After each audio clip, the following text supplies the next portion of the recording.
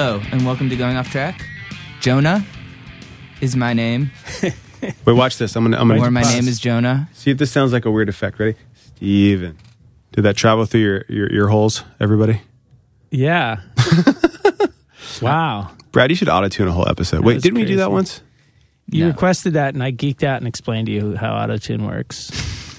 That's on a previous episode. You can go back and listen to it. And listen to that fascinating convo. In the Going Off Track archives. Followed by our great conversation on bass traps. Yes, and Brad, of course, our producer. Hey, you want to talk about bass traps some more? I find that shit They fascinating. need to be really big. Today on the podcast, we have... A couple of guys who would love to talk about bass traps. Yes. Or yoga. Or kids. Yeah. How about those kids? Oh, God. Oh, God. Let me cut this off now. This is group this number week. one in our series of podcasts devoted to the band Overseas. Yes, so we did 2 podcasts dedicated to Overseas, who are an amazing band featuring Dave Bazan of Pedro the Lion, Matt and Bubba Kadane, who are in one of my favorite bands, Bedhead, and also The New Year, and Will Johnson, who's in Centro-Matic, who are another amazing band. And they came together... Despite all odds. Despite all odds and all schedules and geography, and they made a record, self-titled record, and it's fucking awesome. And if you're fans of any of these bands, you'll like it. And even if you're not, it's such a unique, cool album. The story behind it's awesome. They came out to New York and played a couple shows, and they were amazing. And I don't know what they'll be doing in the future because they are all kind of touring in separate acts, but hopefully they'll be doing more. But 2 episodes. This first one, Steven? Who's this one with? This is with Bubba and Will. So Bubba Kadane and Will Johnson talking about Overseas, among other things. And stay tuned for an episode with Dave Bazan and Matt Kadane coming up after this one. And by after, he means next week. Yes.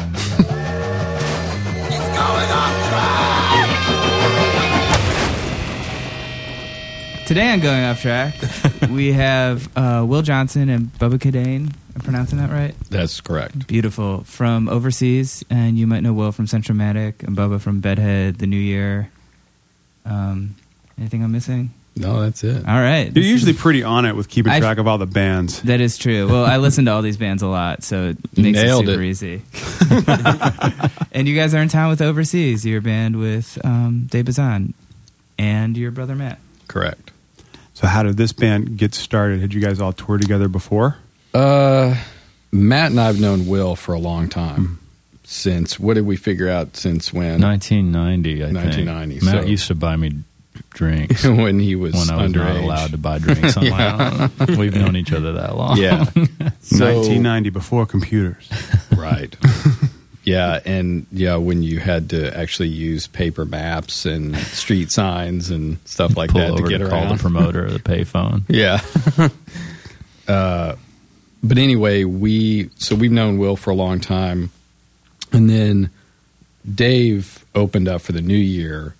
I just realized this the other day. It was in 2002 on a West Coast tour. So we've known him that long. I think you've known him a little longer than that. Since 03 or 04. Yeah, I or guess. around the same time. And so we've all known each other for a while. And then sometimes my brother and I play just duo shows, 2 of us. And Will asked us to play in, I think it was 2008. Yeah, I think 2008 that's or so, to open up for Centro-Matic for a show in Dallas. And we were playing some shows around that time before the last New Year record came out. So we did that. It was great. We had a great time. We had just been, I guess, with Dave at some point too. And there was this idea that because those 2 guys tour solo a lot, Will and Dave, and Matt and I were doing that, it was kind of in the air that, the 4 of us should get in a car and just hit the road and play shows. But the idea was not to play together. The idea was like, Will would do his show, we would do our show. Dave, you know what I mean? It's just as a touring group of guys playing their own stuff. Troubadours. Exactly.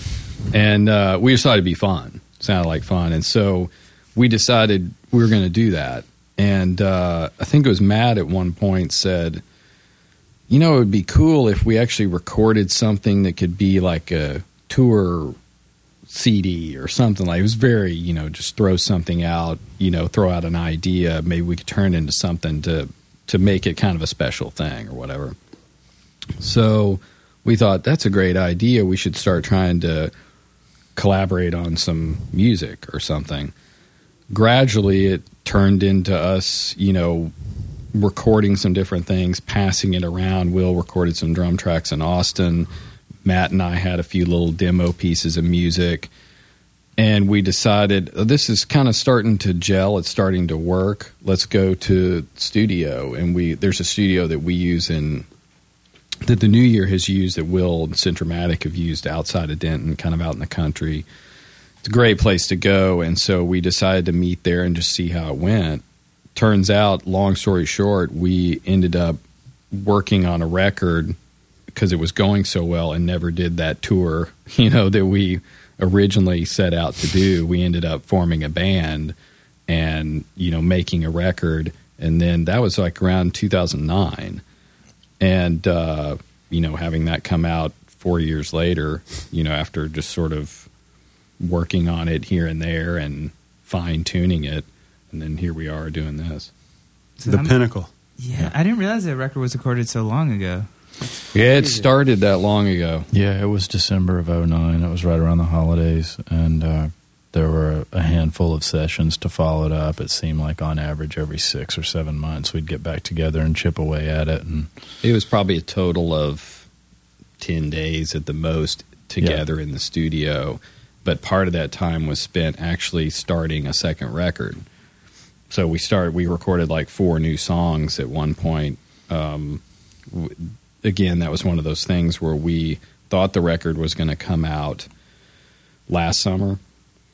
For various reasons, it didn't, and we had all set aside time to play some shows around that time, and we just decided, we had this momentum. I kind of felt like, we had more stuff in us, and we thought, let's just take 3 or 4 days and go back in the studio, record some more songs rather than going out on tour since the record's not coming out. And I'm so glad we did it because we're playing new songs at these shows and we have more to do. So it was one of those things where even in that 10-day session, part of that is half of record number 2. Yeah. How was the vibe recording songs? So you guys do solo stuff, but also are in bands.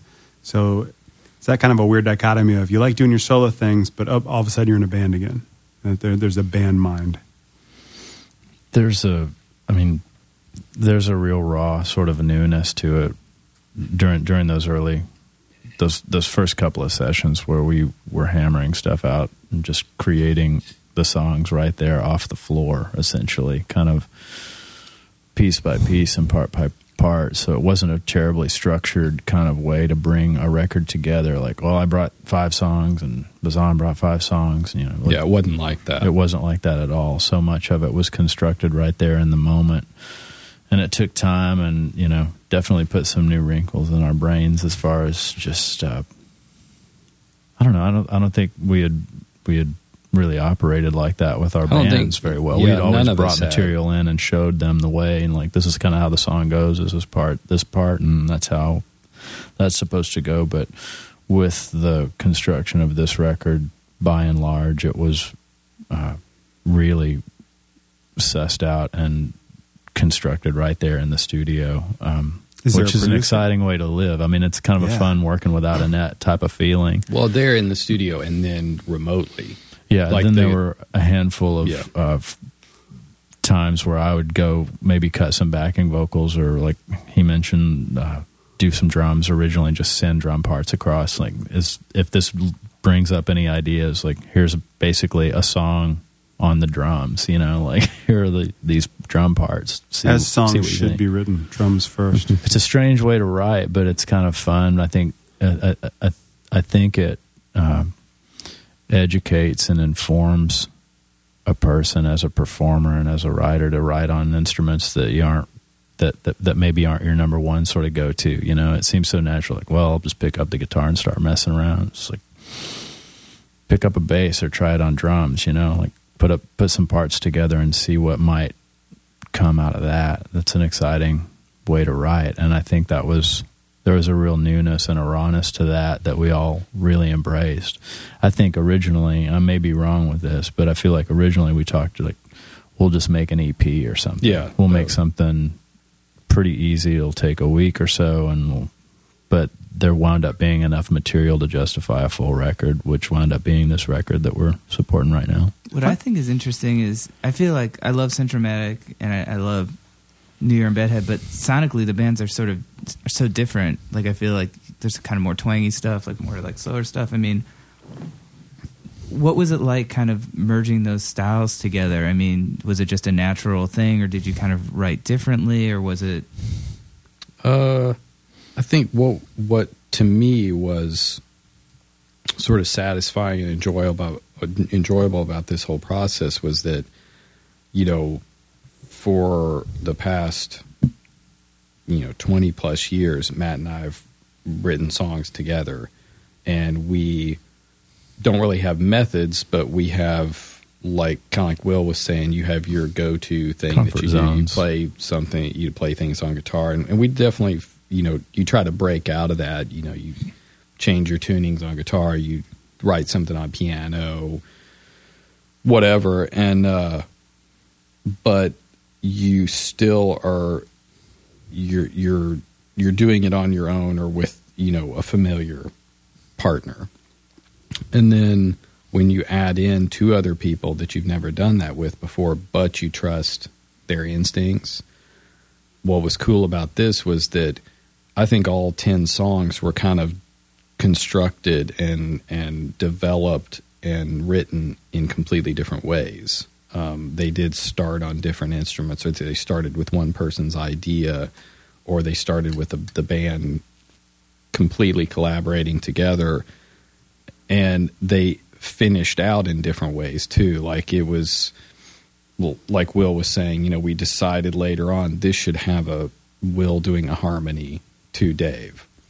And so we said, Will, can you go into the studio down there and do this? And then, we didn't say what to do. We were just like, Will, you know what to do. Go in there and do it. Do your thing. And then we would get a vocal track back from the studio and just think, that's great. That finishes the song.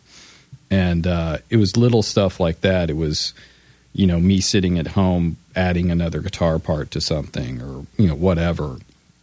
And there were some times when lyrics weren't finished and Dave went back to Seattle and, finished those and then recorded the vocal there. And to me, having all that stuff happen in such different ways and then still come together as a record, I feel like, other people may feel differently, but I felt like it came together as a cohesive record when it could have been a real hodgepodge, jumbled, sort of thing. So that's what I enjoyed about it, was that it was just the doors were open for whatever we wanted to do, but still you're sort of applying your intuition and your, the skills that each one has to make those things happen. How do you finalize a song? How do you know with all four of you, with your skills and opinions, like go, okay, that's the title, those are the lyrics, this song, this is finished? Again, it was all different. It's like I wish I had a really neat answer, a very tidy answer. It's I think almost you guys like have stumbled on the secret of a good band. We're trying to discern this. You can just let everyone know. Yeah. It just sounds like there was no bullshit. So it was basically there was no there's you take this and go do your thing is the coolest part about this. Like what you need to do. Like we're not telling you, you do it. And I think that's kind of what and then you send it to everyone else and it. Like, do you guys like this? Is it cool? And I know personally, Matt and I have always tried to be our own harshest critics, and it's one of the lucky things about having someone that you do that with is that you can bounce something off of them in a really fresh way. And this, for me, was an expansion of that. That you could bounce it off three other guys and they could in turn do the same thing. And so there was, it was definitely the kind of thing where everyone wanted to make sure that everyone in the band liked what they did. I think that was an important part of it, that we're pleasing the other guys. with. Do you think what that comes we've from being fans of the music or being, friends first? I think, it's going back to what y'all were saying earlier about going into the studio. I guess what you were saying earlier, how did it feel to have your own bands, but then collaborate with someone, with new people? And the thing that made it so easy was that we were all friends. It's like if we had all gotten together for a fishing trip, it would have been cool too. Yeah. And so, it could have been macrame. If we had come out of there with origami or whatever we wanted to do, it would have been fun. Yeah. Origami, though, can start some fights. If you don't fold it correctly, you have to be careful. It gets Maybe serious. We'll find that out soon. I don't know. Before sound check. Yeah. But that's exactly what this sounds like. It sounds like you guys got together and like, well, this could be fun. It sounds like had you guys decided cooking, you probably would have had a good cookbook by now. It seems like a great collaborative. And it's the kind of thing too where if we had come out with nothing, we would have just admitted that, defeat, and everything would have been exactly the same as it was before. But I think to me it was like, it was the kind of thing where we realized pretty, fairly quickly that, it was going to work on some basic fundamental level, but it wasn't even discussed. That's what was kind of cool. We just kind of kept moving forward without, even discussing it in the first few days. I think the mutual fanship and the years of respect and friendship that kind of provide the common denominator for the whole band propelled that.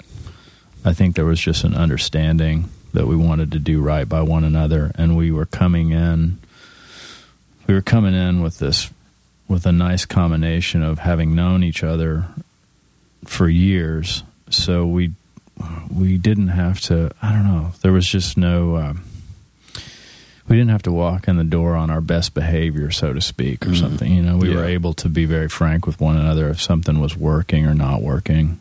And I think that definitely fueled things in a real positive way. But there were no pleasantries kind of, I don't know. I'm not going to say there weren't pleasantries thrown about or anything, but just we were able to get right down to business and be very frank with one another. Sounds like a mutual respect level. What's that? It sounds like a mutual respect for everybody. Very much so. And also, I think if you're in a band and you deal with other people in bands, and then you're in a band with guys who have bands, you know how to, for lack of a better term, avoid the crap.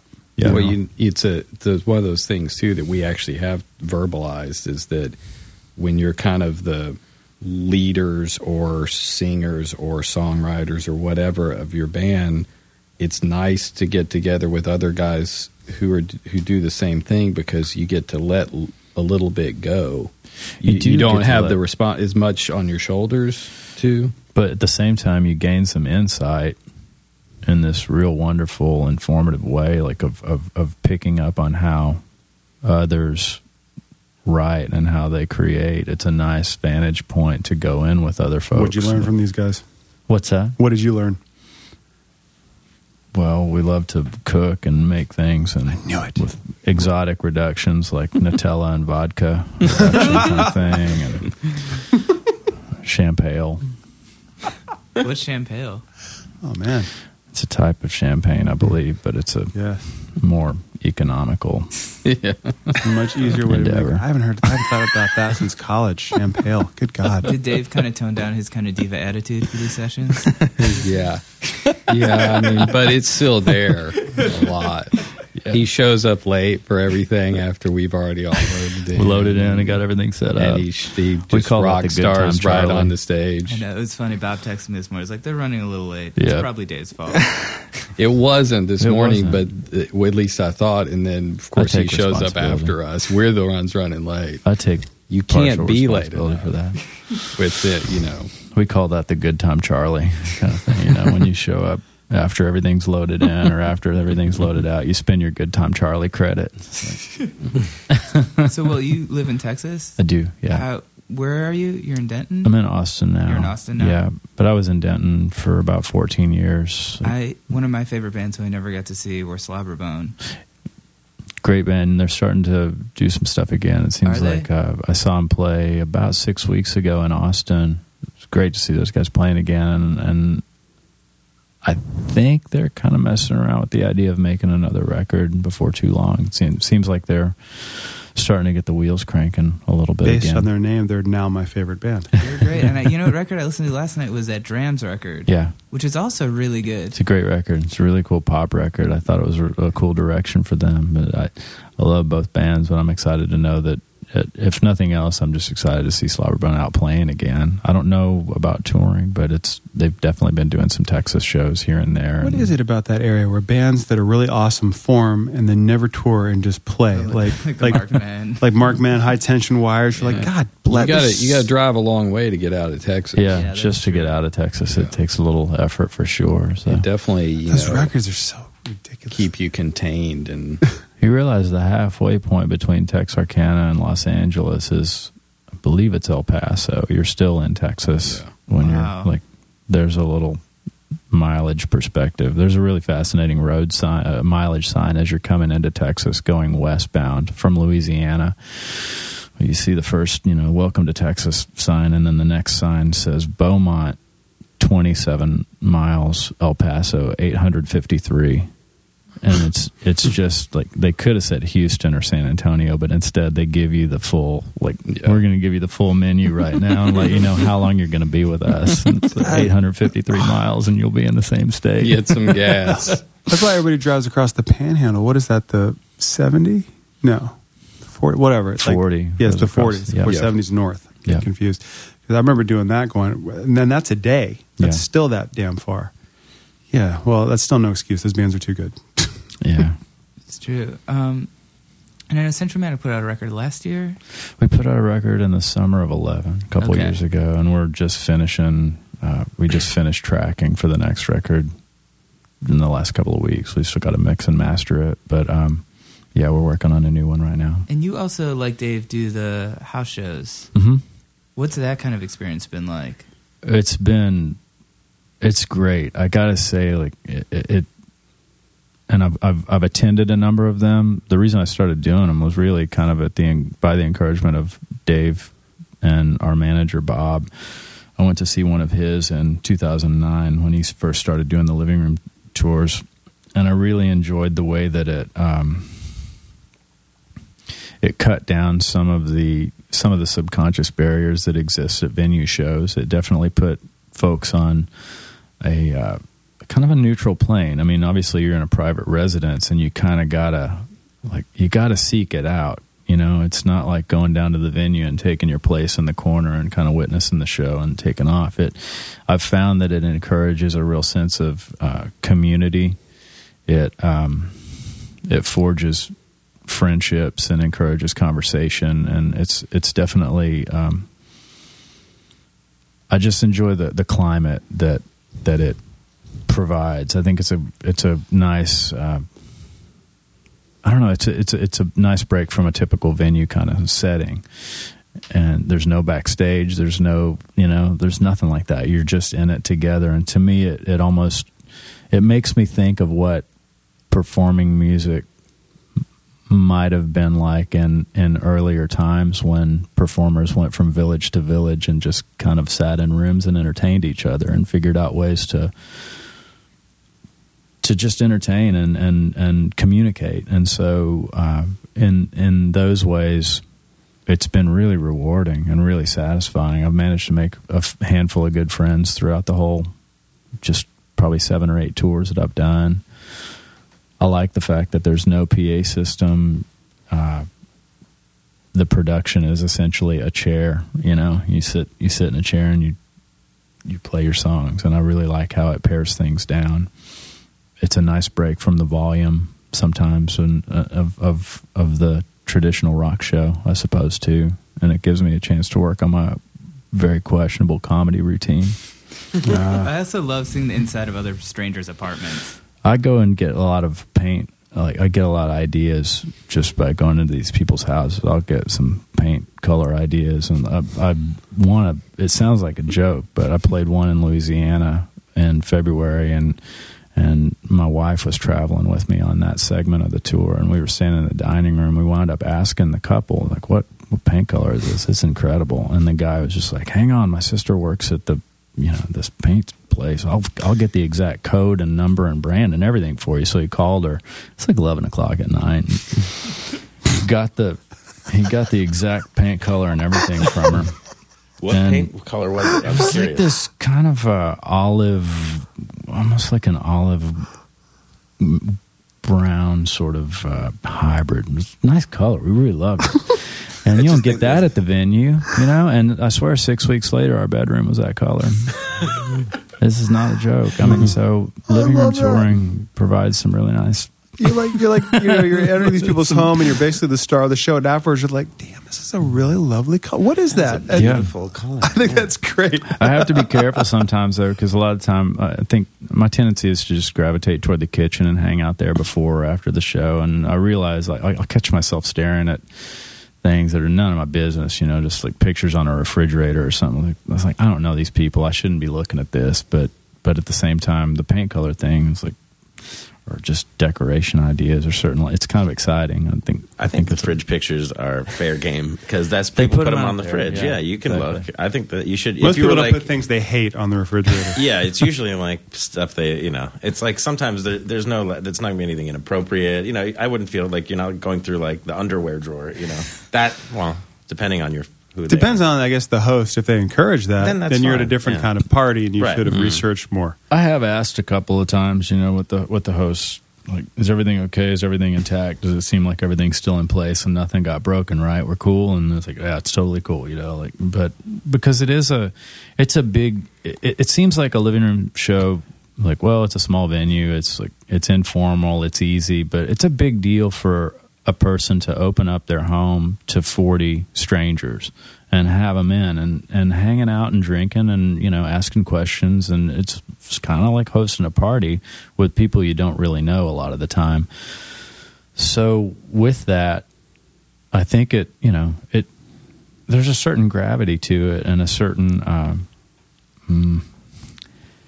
it's a big deal. It's a big deal to do that. I'm not sure that I'd open up my home to 40 I've always 40 been folks. Blown away by the whole thing that it works. Yeah. It's kind of like I was blown away by eBay when it first happened. You got to be kidding me. How's this going to work? Anarchy, and that's the same kind of thing. It's like it restores a little bit of faith in humanity that people can organize and do all that stuff and open up their homes and sell things to people and whatever. It's a really big deal, and the fact that we all drive up that same street kind of looking for the address, and we're it's got a little bit of that high school party kind of feel to it where it's like, is that it? No, that's not it. Is that it? So just go where all the cars are, and then we'll go in and take our beer and sit for a while. But it does, going back to what I was saying before, I've found that it has encouraged some friendships and a little bit of a culture of its own, to where some hosts, they know about each other and they have created kind of makeshift venues out of their homes, and they're hosting numerous shows per year. Does anybody have, like, say, the redone basement game room kind of thing, or is it because I've only been to one of Bazan's, and it was like duplex living room, right, basically, and like just kind of like what you'd expect. But I didn't. Does anybody, like you said, create more of a venue environment? Totally, Okay. There are a couple of people that have. But how many shows are they? Even have like lighting systems and full PAs if you want to use them. How many times are they doing it in a year? It depends. There's one gal that I've played at her place I guess 2 or 3 times now, and she's essentially created like an 80 capacity of 80 people venue in her basement with a small bar off to the right, and like there's a full lighting rig and PA awesome. If you want to use it. Clubs are going to start going out of business. And she cooks for you when you show up, and you're free to stay there if you like. But she's wonderful, and at the same time, I think it has made sometimes it can make promoters a little bit uneasy because they understand, like, wow, the treatment's really good. How do we compete with that? I think that's a rare thing. I think the living room thing is by and large its own thing, and it doesn't necessarily threaten the venue show too much. But in a smaller town and a smaller community, I could see that being the case possibly. But it is interesting because some hosts really put on a big spread. It's an excuse to put on quite a production with tons of food and drinks and like really host a big event. And then other hosts are pretty brass tacks, you know. It's like there's the chair and come on in and do the show. And then once it's over, you know, and both are fine. The hosts are not obligated to provide anything really other than a chair and like kind of low lighting, and that's about it. Are there a lot of situations though where like the end of the night the dude's like, yeah, let's hang out all night and party, and you guys are like, we want to kind of go to bed? Sometimes, yeah. Sometimes. And I'll try to split the difference on that a little bit. I'll hang for a while, but if it has been a really like a heavy drive day, particularly in the West, you know, if you're driving 6-8 hours a day in the West or something like that, I'll usually make mention of that early on and hang for a little while, but I'll, you know, get out of there before, you know, it gets too late or something like that. But some people really do want to hang out. They really want to make a big night of it. And then others are very courteous and very tidy about the whole thing. It's like, okay, that's it. Show's over. We've got kids and school in the morning. Thanks for coming out. That's all. So, but another thing is that's nice about it is that the nights are early. I mean, the show starts about 8 or 8:15, and theoretically the show's done by 9:30 or so. Wish every show was like Me that. too. So Oh my everybody God, could be out the door by 10. God. You know? Can you guys play at 9 o'clock tonight? We play at 9:45. Oh, really? Yeah. That's what Nice and I just civilized. read on the itinerary. That Beautiful. Yeah. so there you go. That's my Wish kind of come start true. time. I like that. Yeah. But in New York, that's damaging because that means you can still be out till about 4. That's right. Yeah, that's That's the other thing about the living room thing. If you're having a hard morning the next day with a big hangover, it's usually totally by your own hand, you know, or if it's been too late of a night, it's not because you had to play too late or load out late because the show was done at 9:30. Cursed self-control. Yeah. Bubba, are the New Year? It's been a while since the last record. Am I right? Yes, it has. What's are you and Matt still play together a lot, or what have you been doing outside of overseas? We have been gradually working on another record. We have, you know, I guess about 8 or so songs. We always kind of do tend to jettison some along the way that aren't working or whatever. And so there have been a few of those, but I think we have about 8 or so that we're happy with. And we actually started recording some of it. We've always recorded with Steve Albini up at his studio in Chicago, or we have since the last Bedhead record. And so we went up there, I guess it was last spring, and did do some basic tracks for some of the stuff. And, you know, it'll sound super lame if I tell you all the reasons why we haven't finished it, but it's little stuff, and it's little specific things that we're not sure about, and also just kind of trying to figure out how it should all come together. And so there've been some logistical reasons why it hasn't finished, but also just creative ones too. Like, anyway, it's hard to explain, but, you know, but it's in the works. Definitely. I mean, and I love all the stuff you guys do with Albini and all the Silkworm stuff that they did with him and all those Touch and Go, that era. I mean, was it a bummer for you when Touch and Go kind of stopped putting out new records? Yeah, it was a bummer and a shock.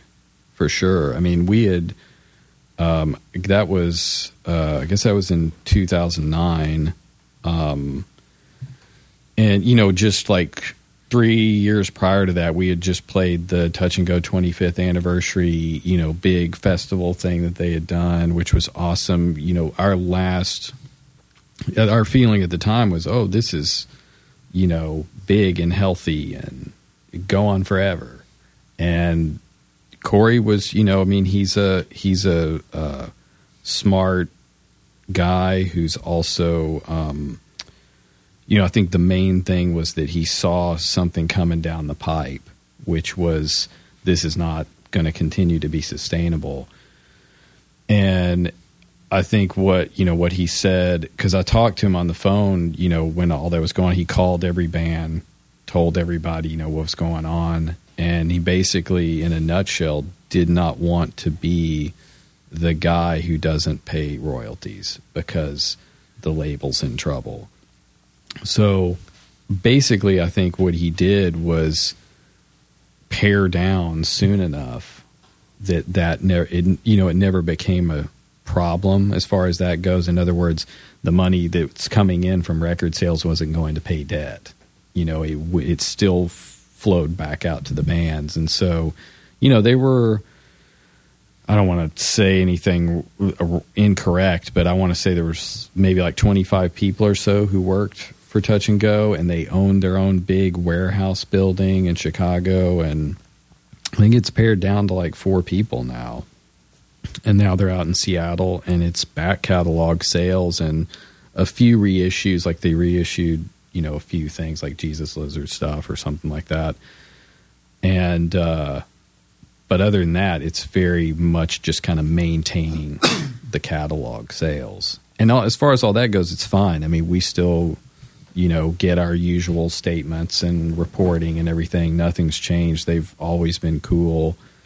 Everything's always worked like clockwork. And so, for us, the only problem, and for many of the other bands, is that, for the first time in our recording history, we don't have a label and we're not involved with Touch and Go. Because even through Trance, all the Bedhead stuff, we dealt with Touch and Go all the time. Everything went through Touch and Go. So we have since '93 been with Touch and Go, and now we don't know necessarily. We haven't shopped the next New Year record around or anything like that because it's not done. But so that's kind of weird. It's just that I would love for it to have kept going. Yeah, of course. I mean, J-Tree went through that too, didn't they? They went catalog a while ago. Yeah. I mean, a lot of labels I feel like do that. I mean, SST has been that way forever. Mm-hmm. Yeah, SST is, at least to my knowledge, still it's run out of Taylor, Texas. Yeah, now. that's what I heard. Do you ever see Greg Ginn? I've never seen him, but I was looking at houses out there about 5 years ago, and it was really kind of bewildering. I was just downtown, kind of checking the place out, and it was like barbershop, cafe, antique store, SST records, and it was just like it was strange. It was surreal. Oh, they have an actual retail store there? It's not a store, but it's where he's got his warehouse. Really? And I guess they do all their shipping and all their business out of Taylor. It's in the Austin area, but obviously it's cheaper to be out there and it's easier to get space. Something has to pay for those lawsuits. Something has to pay for those lawsuits. That situation is so silly. It's just like one of many for them. It just caught me off guard seeing that big SST sign in Taylor, Texas. It was really. I knew they were in the area, but I didn't. Taylor's an old, small Texas town. Yeah, railroad still town. looks like an old town. Yeah. That's what amazed me, and I'm sure you guys have seen it just from touring, is that I went to a wedding in New Mexico, and it's like every town is Last Picture Show, Yeah. You don't even quite realize it, that's America, Yeah. And it's just pockets of that. And I live in Jersey, and there's pockets of that. Yeah. But that's like how everything's just spread out. And now with, the mallification, it's almost nice to see those towns that, don't have the Best Buy here. you know? Oh, I love Taylor's like though. that. Taylor's very much like that. I feel like it's kind doubt. of a bummer to even when you're traveling or driving cross country and you're seeing so many of the not even just the Walmart, but like the Walgreens, these like just that weird tan colored block that's in the middle of everything, and all the mom and pop shops are kind of gone. Yeah. And if you're on the interstates, for sure, that's all you see. I mean, if you get off on some smaller state highways and stuff, you get a little bit more reassurance that there is a little bit of that left. The town square can still survive, here and there. But I mean, even Denton still has retained that. We played in Denton a couple weeks ago, and I hadn't been there in a while. And it's still just like the cool town square, and it's built up around there, but it's not built up with chain. It managed to places. preserve its core in a really great and way, where it's a good mix of independent business and it's totally growing as well. Isn't that weird? You have to fight that, Oh yeah, like we were down at fighting the money. Dude, we were at the shore last week in Ocean City, New Jersey, which is this like old, dry, family resort. And years ago, like McDonald's won, and there's a McDonald's there. And last year, a Dunkin' Donuts. And this year, a Starbucks. They're fighting it because Fight hard. where my family is too, in Long Beach Island, New Jersey, it's a similar vibe. It's they don't allow anyone to build up. Yeah. So the main street's been the same way since the early 1900s. It's beautiful, and it's all mom and pop businesses. Like they're like, why are we going to let a Starbucks here? That we have our own coffee shop, and it's like I kind of dig that vibe, and I gravitate toward it. Yeah, and they don't need to be everywhere. No, they can just leave a few places alone. It's inspiring to see a handful of towns and cities really holding on to that. Well, it's kind of like all the places that were smart enough to do, say, city ordinances, Santa Fe, for example. The city ordinances height and also everything's Adobe. So it's still. I was there this past a month or so ago, and I hadn't been in a long time. Still looks basically the same. Yeah, in a good way.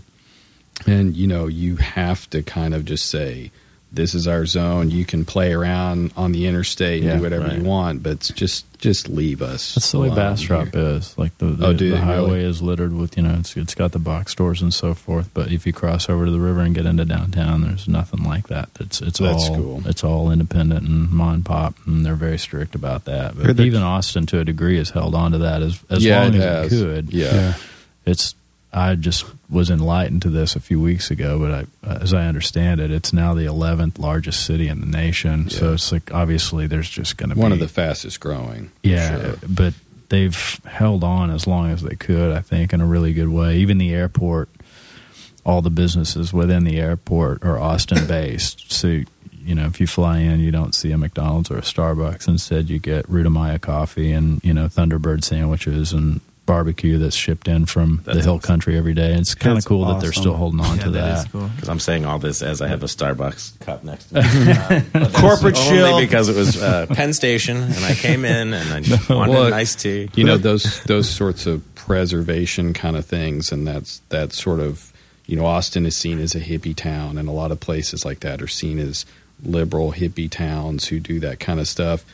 But then those are the places that everybody wants to go on vacation too, or whatever. They want to go to those places, and you have to start making the connection that what you do and what you support is not really where you want to be half the time. Yeah. Well, I think there's also a lot of parallels. This might be a stretch, but with both of all the bands you guys have been in, none of them I feel like are super commercial oriented bands, and I feel like maybe the fan bases aren't huge, but everyone that's into them really loves it. I probably listened to more than ever 10,000 times. It's one of my favorite songs ever. I mean, do you feel like you're happy kind of being on that fringe to an extent and having that kind of dynamic as opposed to playing these kind of faceless arenas or whatever? Yeah, I think so. I can't give you an informed opinion on the arena sort of thing because I've never really spent much time playing and performing music in that type of realm. But in so many ways, I think I use the term cottage industry sometimes, and maybe I abuse it. But keeping things and keeping your overhead low and keeping, I don't know, trying to figure out ways to cut out stops to the fan, to make the attachment between band and fan very direct and kind of homegrown. I think it does allow a ton of freedom to do. We just don't have people looking over our shoulders criticizing the font on the spine of a record that we've chosen, or so it does allow a whole lot of freedom without a doubt. We can kind of take a turn and do another collaboration or make a solo record or make an art rock record. There's just a ton of freedom in that. And so again, I'm speaking from one side of things, but without flirting with a commodified kind of giant arena type of thing, there's a lot of pleasure in that freedom, without a doubt. That's why a lot of those bands try and play one-offs. If certain bands will play a big venue, and then if you listen, you'll know they'll be playing a smaller room the other night, and it's because you missed that and you like that, and it is more intimate. there's no nudging of, management people to get out of the way, so to get to the thing that we want to do, and there's a lot of joy in that to me. Yeah, I mean, it's a trade-off. It's like, you use the word happy, are you happy to be on the fringe or whatever? I mean, I don't know that any of us would not be more happy to sell more records or whatever. Sure. You know what I mean? Like, you don't choose to, I'm cutting this off at X number or whatever, because it's not going to make me happy to sell any more than that. But like what Will said, you have a trade-off. I mean, over all the freedom that you have for everything that he just said, you do have to do things a little more on the cheap, and you worry a little more about like show attendance or something, sure, or whatever, and of course you worry about that at larger levels too. But there is a benefit. It's like Will and I were talking about this the other day. There are some bands who will make the jump to like a bus tour, from a van tour to a bus tour too quickly, and they'll kind of jump the gun, get in over their heads, and it's not sustainable. And I think there are those different levels. There's like the dude driving in his car to go play living room shows. There's the band in a van.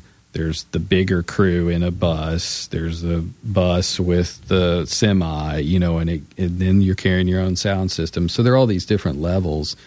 And I think the level that we're on has always been band in a van for the most part, for all of our bands. And it does have its great upsides. You're totally, in charge of your own destiny in a way, and you don't have anybody telling you what to do, but you are also crashing on floors, and, there's no big spread backstage or whatever. And you're not making a whole lot of money, and you're trying to justify being on the road at all versus having a job at home or whatever. There is a tipping point for a lot of people where you become a musician for a living. And a lot of that involves, as Will would know, staying on the road a lot. So that's another set of trade-offs. Trade-off between the road and family and whatever. And, of course, people who are bigger and more successful can maybe tour less or something, There's that. I've talked to, certain bands where they've gotten to a point in their careers where if they do have to tour more, what's good is they can spread it out more, where it can be 3 weeks here, 3 weeks at home, 3 weeks here, 3 weeks at home, which really, of course, that's a hard 3 weeks, but, it balances itself out from when you're at home, you can be at home, like with your family. And yeah. I remember back in the Bedhead days, we would go out on a tour, and everybody was a little screwed getting back home with jobs and stuff. Like our bass player would have to get a new job or whatever, because he had to quit the one, or like his employer said, no, it's cool. And so he went out on the tour, and then when he got back, he didn't have a job, that sort of thing. But then we would play with bands, where you end up talking about this kind of stuff and just telling them those sorts of woes or whatever. And, for us, it was risky and a bitch to go out on the road. And for some of these other bands that toured all the time, they couldn't get off the road. Right. Yeah. So that it'll switch at some point, and it's just, at some point you make that call, okay, it's going to flip. Yeah. There are numerous bands that they have to stay on the road just to...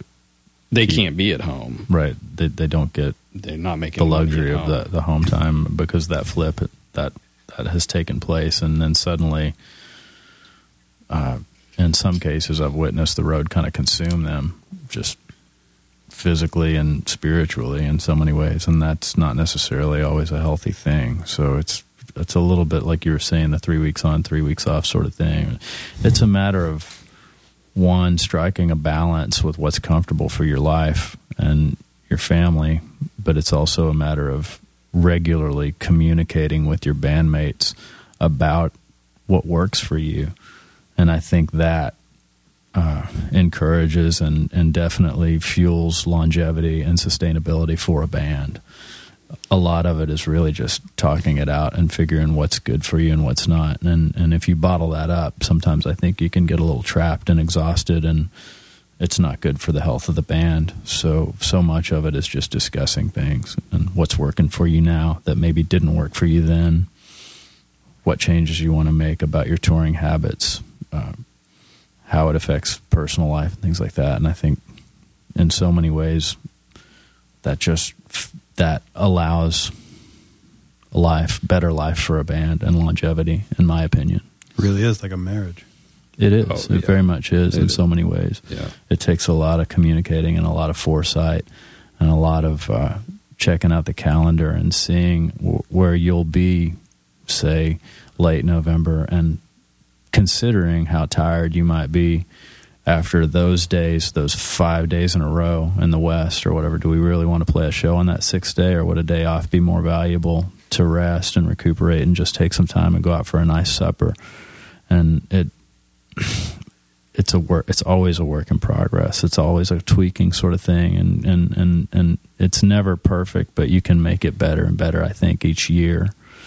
And that sort of preservation inspires things forward with more touring and more records, hopefully, down the line. It's amazing how bands do that. Like, it can all be used as an analogy for, should we play Anchorage, Alaska? Because so many bands, the reason you don't do that, it's like, just because you have a stop off in Hawaii doesn't mean you're going to be able to play there. Any band, any band, whatever size you are. And people are starving for music up there, but if you can't afford to get up there, it's not going to be beneficial. Right. That's why most people don't do it. Yeah. And that's exactly bands what you're saying. Occasionally get, like some crazy big offer to go play some out of the way place, but it's pretty rare, but it is like there'll be a place that's hungry for something, somewhere. But, it's some band, there are also these same sort of cutoff points. I mean, some bands can say, head from Texas, for example, and go play Albuquerque and Phoenix on the way to LA and have good shows on, Tuesday and Wednesday night. Well, most bands can't. Right. And so you just make that kind of stuff work as cheaply as possible on the way out to LA. And, we like with the overseas shows that we're doing right now, we just kind of decided early on we weren't going to do that. We played Texas 2 weeks ago, did 3 shows. We flew in to play these 2 shows here. We're going to go out to the West Coast in October and Seattle down to LA. At some point we need to go up to Chicago, and kind of do the Midwest. But we just decided, and luckily we're getting good enough offers and everything that we can afford to do it. But we just kind of decided that's the way we're going to do it for this, Seems like you guys have to play overseas at some point too. Because yeah. What was that mood like when you but then threw the dart? The U.S. that will name? be overseas while we're over there. Oh yeah, that's true. The U.S. would be overseas while you're there. So perfect. When you go overseas, do you have to change the name? It'll be like overseas U.S. Maybe. Yeah. I don't know, it just sounds like, since bands are like marriages, and you guys are all having like this lovely affair in this new band together, like this kind of group affair. Sex. It just sounds like it's awesome, like this is kind of collaborations are in a sense very, very acceptable and allowable affairs. Yeah, it sounds like you're all allowed to cheat, and let's just go and have some fun. It's going to be open, and Get it out of your system. Get it out of your system. Have a little cuss time. Sure. Have cuss time. Have a little cuss time. Come back to the campfire. Always taking it. I don't even know if we were recording. No, we're not. Yeah, let's end it with that. Can you tell the cuss time story? The cuss time story? Yeah.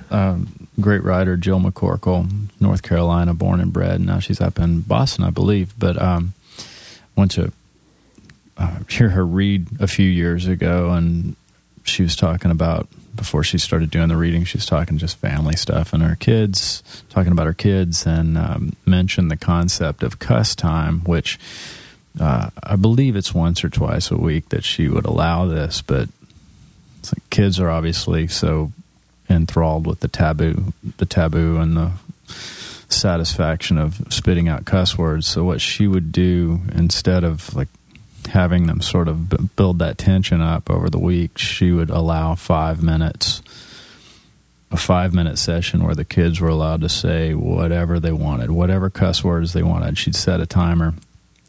She's like, okay, that's it, cuss time, 5 minutes, and the kids would just go wild saying everything they could think of just to get it out of their system. And then when the timer went off, that's it, cuss time is over. But it sounds to me like it was a really healthy concept until I think the neighbor kids started getting clued in on it, and one was like, "Hey, we heard you guys have cuss time. Can we go over to cuss? Yeah, can we come over and cut?" And that's when it got a little bit. I think, as I understand, it got a little dicey then. It's hard to see down the road that far, like where that could lead. Exactly. But conceptually, I really like the idea of it, and as a father, I think I'm going to start. If it comes to that, where the kids are really wanting to cuss, maybe I'll go for cuss time as time goes on. We'll see how they feel about cussing. My cuss time is just in the car. I just notice I'm the worst. I just hate everybody in the car. Like when you're driving is where I come up with the most creative. Like I called somebody the other day a cock knock, and I don't even know where that came from. It's like fucking cock knock, and then my wife's like, that's new, and I was like, I don't know where that came from, but it's my car. Maybe that's my cuss. That's my cuss time. You're a real artist, Mike. Listen, what I come up with, and you cut me off. I'm going to paint a picture for you. By the way, cuss time. If no one's called it yet, that's my next band. I said it would be a good album title, Cuss Time. What record is that on? That's on Cuss Time. That's on Cuss Time. Track 6. Yeah. Fart Knocker. Cock Knock. Yeah, Cock Knock. Critics and fans were astonished when Cock Knock, the first single of them, Cuss Time. What is a cock?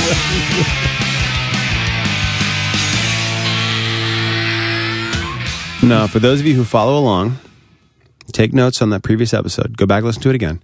Because next week, when we talk to Dave and... We are going to talk to Dave and Matt Kadane. Dave and Matt about Overseas. It's fun to hear their take on how the band came together and how the songwriting goes. I'm glad we did this separate because I feel like maybe they each learned about each other and their own band and their brother. Which has been the goal of Going Off Track since the beginning. For you to learn about yourself and those that you are worth. It's a journey of self-discovery. Through other people separately. God. Yes, but check out the Overseas record. Stay tuned next week for the episode with the other two dudes because it's equally as awesome. The record's awesome, and all of our listeners are awesome, so keep visiting us on Facebook at Going Off Track. We're on Twitter at Going Off Track. I'm on Twitter as My Name is Jonah. Steven is Steven Smith Says. Brad is Soundwag.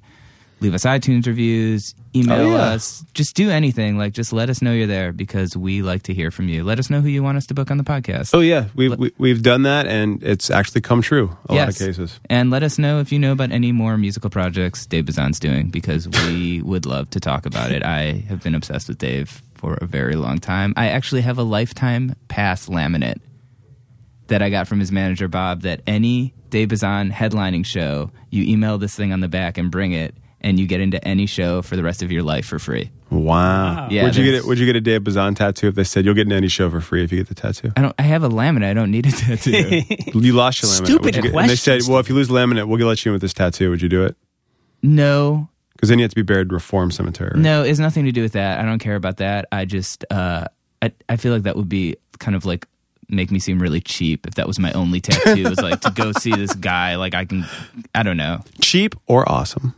Cheap. All right, fair enough. Thanks for listening. We love you. Bye.